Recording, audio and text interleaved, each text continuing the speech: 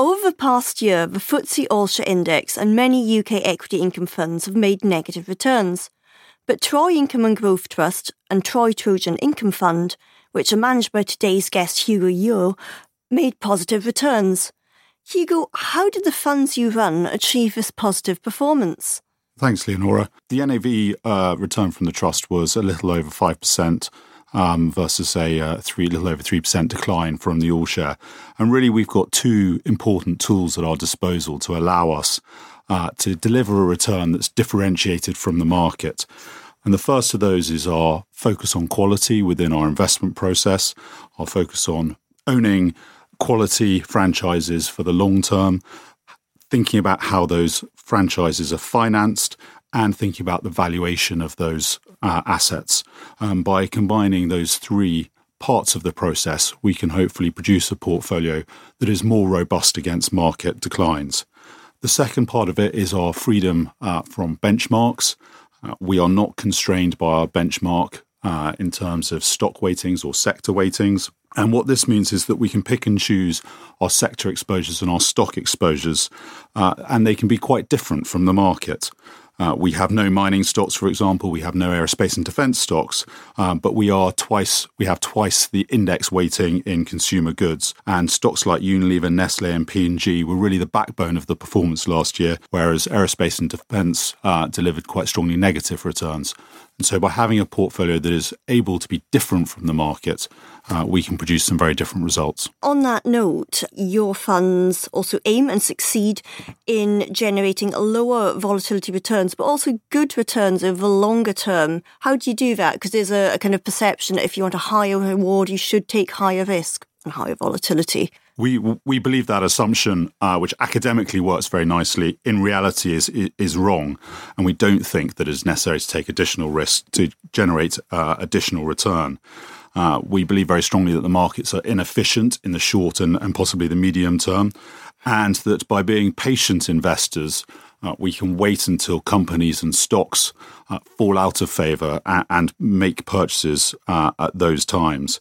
And that allows us to invest when others are looking the other way, allows us to invest in a more contrarian fashion. And a good example of this was Q1 2018, so the first quarter of last year. And what happened was at that point, we felt that after 2 years of derating, those high-quality consumer franchises that form the backbone of the portfolio had fallen out of favour, and this was a fantastic opportunity to add to those stocks. So we added to our position in RELX, in Coca-Cola, in Nestlé, in Unilever, and all those stocks are the same stocks that performed very well in the fourth quarter of last year. So it's by investing against our peers and in a different way to our peers allows us to deliver returns with lower risk. Okay, I mean, that's interesting because many UK equity income funds have been accused of having many of the same holdings as each other. Now, you've highlighted some differences between yourself and your sector peers. So how else would you say that Troy Income and Growth Trust and Trojan Income Fund differ to many UK equity income funds? It is true, and there is a point about the overlap, especially within the top 10 holdings across the sector as a whole. 47% of the UK market income is provided by 10 stocks alone. And so in order to deliver a yield, there has to be some exposure to those top 10 stocks. We own 7 out of 10 of them and are underweight in many cases. And it's really below the top 10 in the remaining 30 or so holdings within the portfolio that we like to differentiate ourselves. We hold stocks like Next, which has not always been a favourite of the stock market, but a belief that it is a very well managed and cash generative franchise that can continue to pay strong dividends.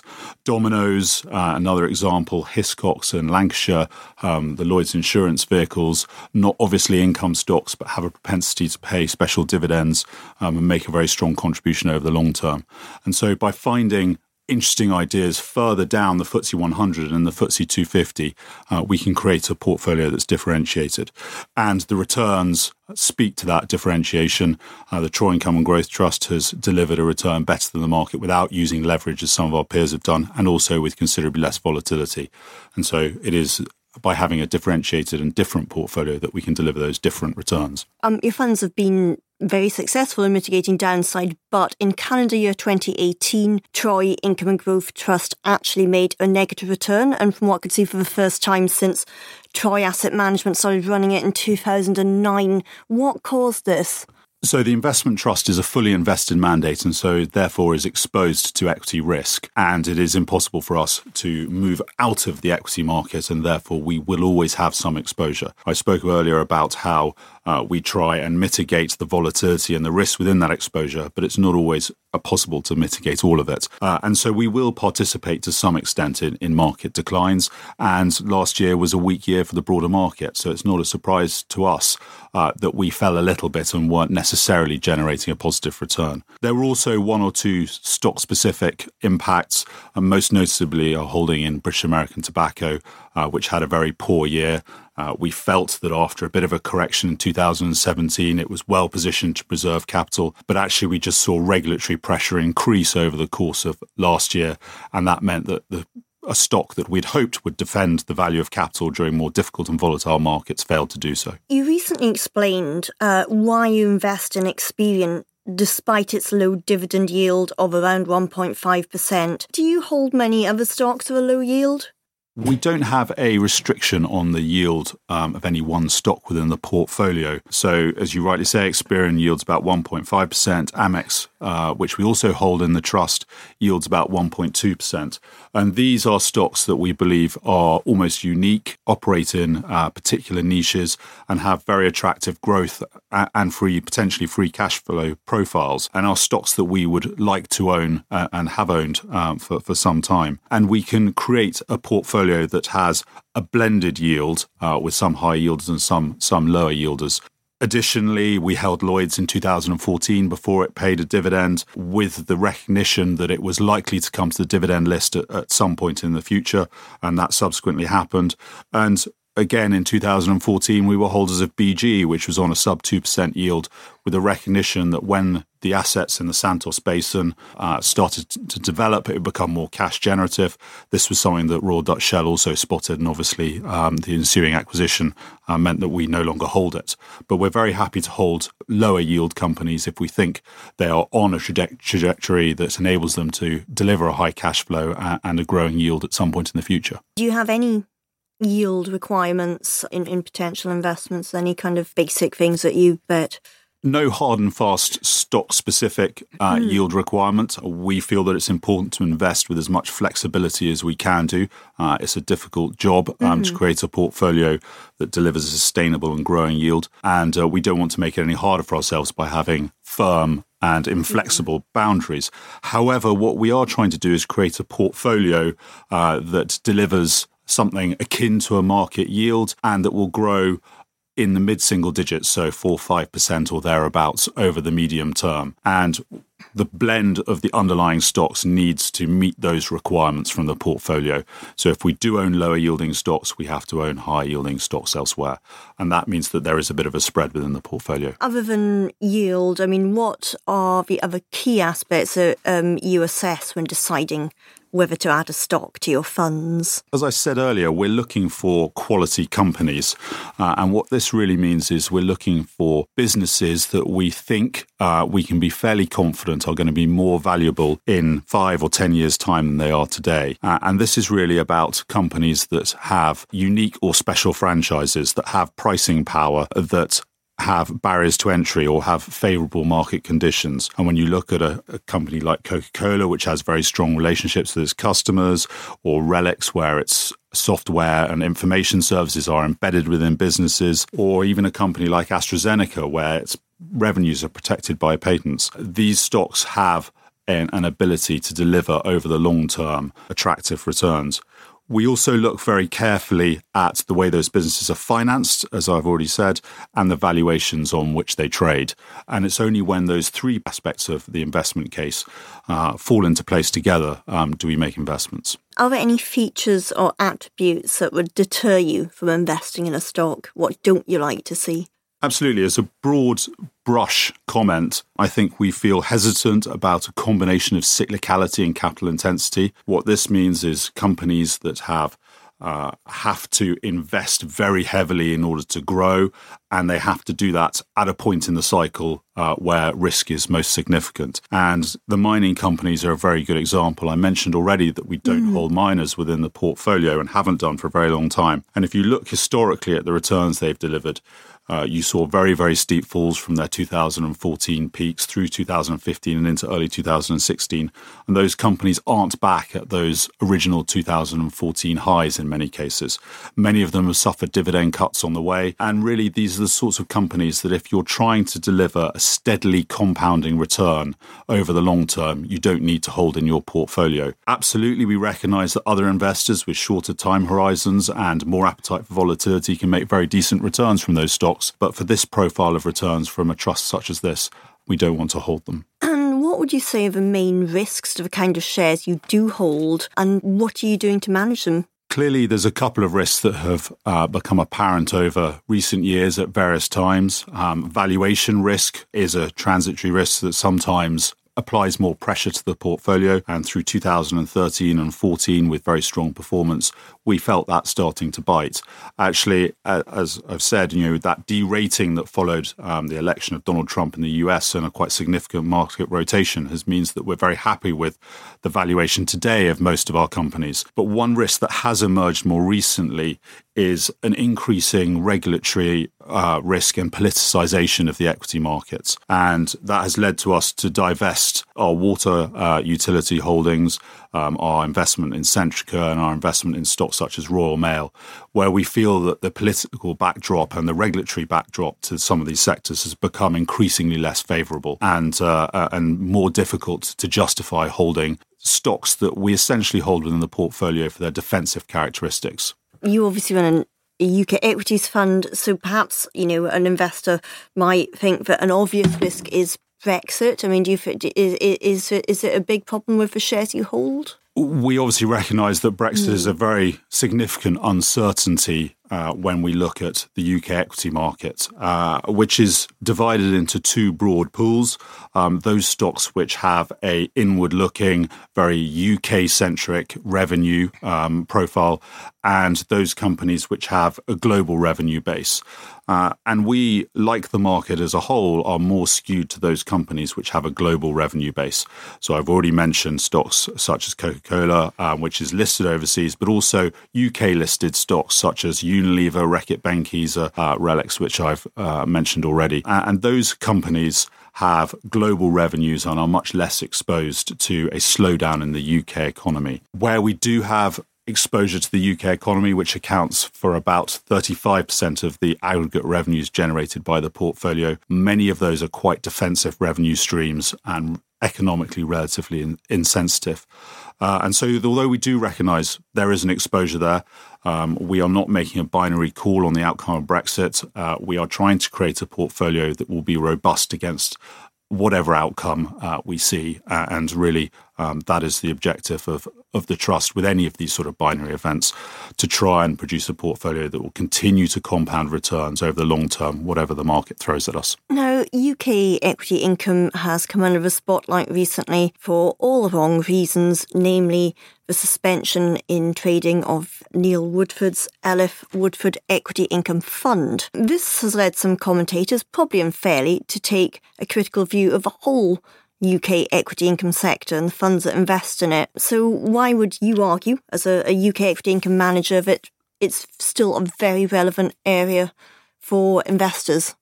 I think most importantly, income is a tangible return from a company. We know through some of these very fast growth US FANG stocks, as they've become known, the Facebooks and Amazons of this world, that projected future earnings can be very exciting for investors. But there is a certainty that comes with receiving a dividend check in the post that you can put into your bank and you can spend. And what that means is that with that certainty comes a anchoring to the valuation of the stock through the yield. And if you can create a portfolio of stocks that are steadily growing the dividend they are producing, the capital value of those stocks should be growing as well. It may dislocate over short periods of time, but over the long term, and again, go back to this idea that we're long-term investors, it is very clear to us that such a portfolio will grow in capital value as well as in terms of yield and the income that it produces. Okay, and do you think UK equity income still stacks up well against overseas equity income? I think the UK market still has a very attractive yield.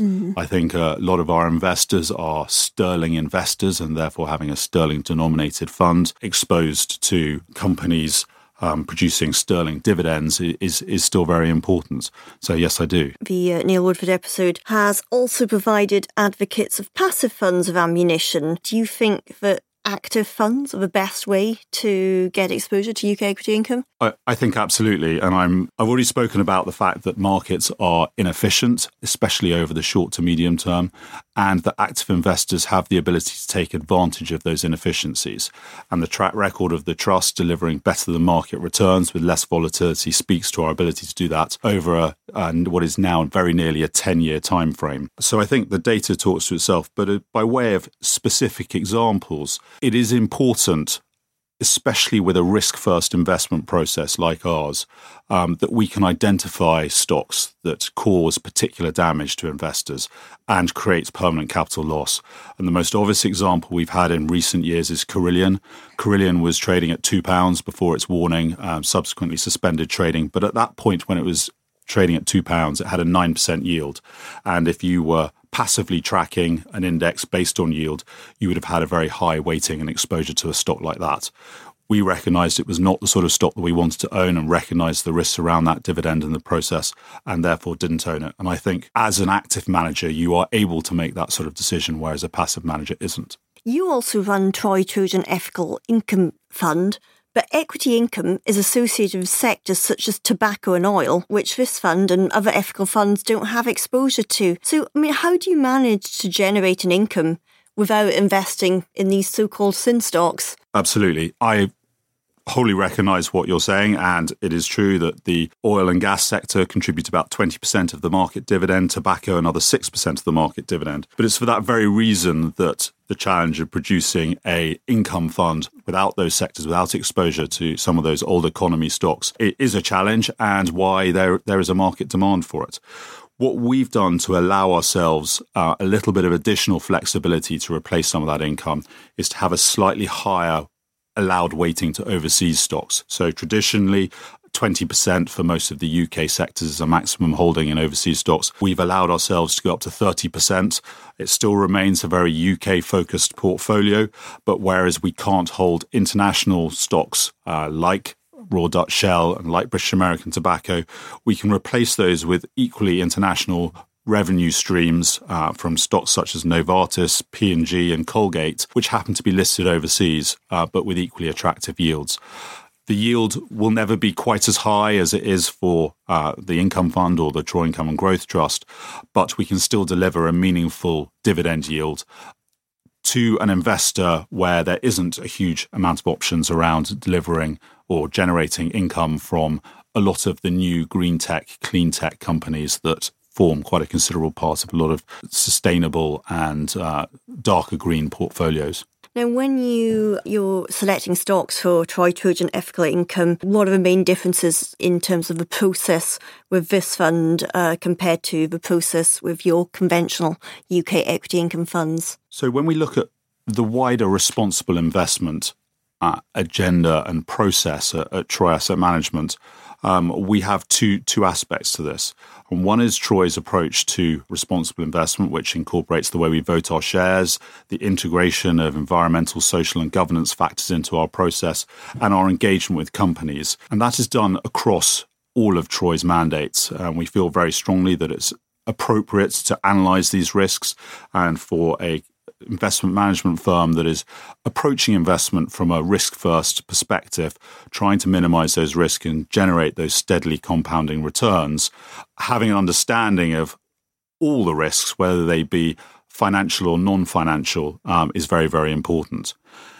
The ethical funds go one stage further and they produce a negative screen which prevents us, regardless of the risk-return profile, from investing in a number of sectors. And there's 7 sectors that are excluded, and those cover tobacco, pornography, gambling, oil and gas or fossil fuels, armaments, high interest rate lending, and alcoholic beverages.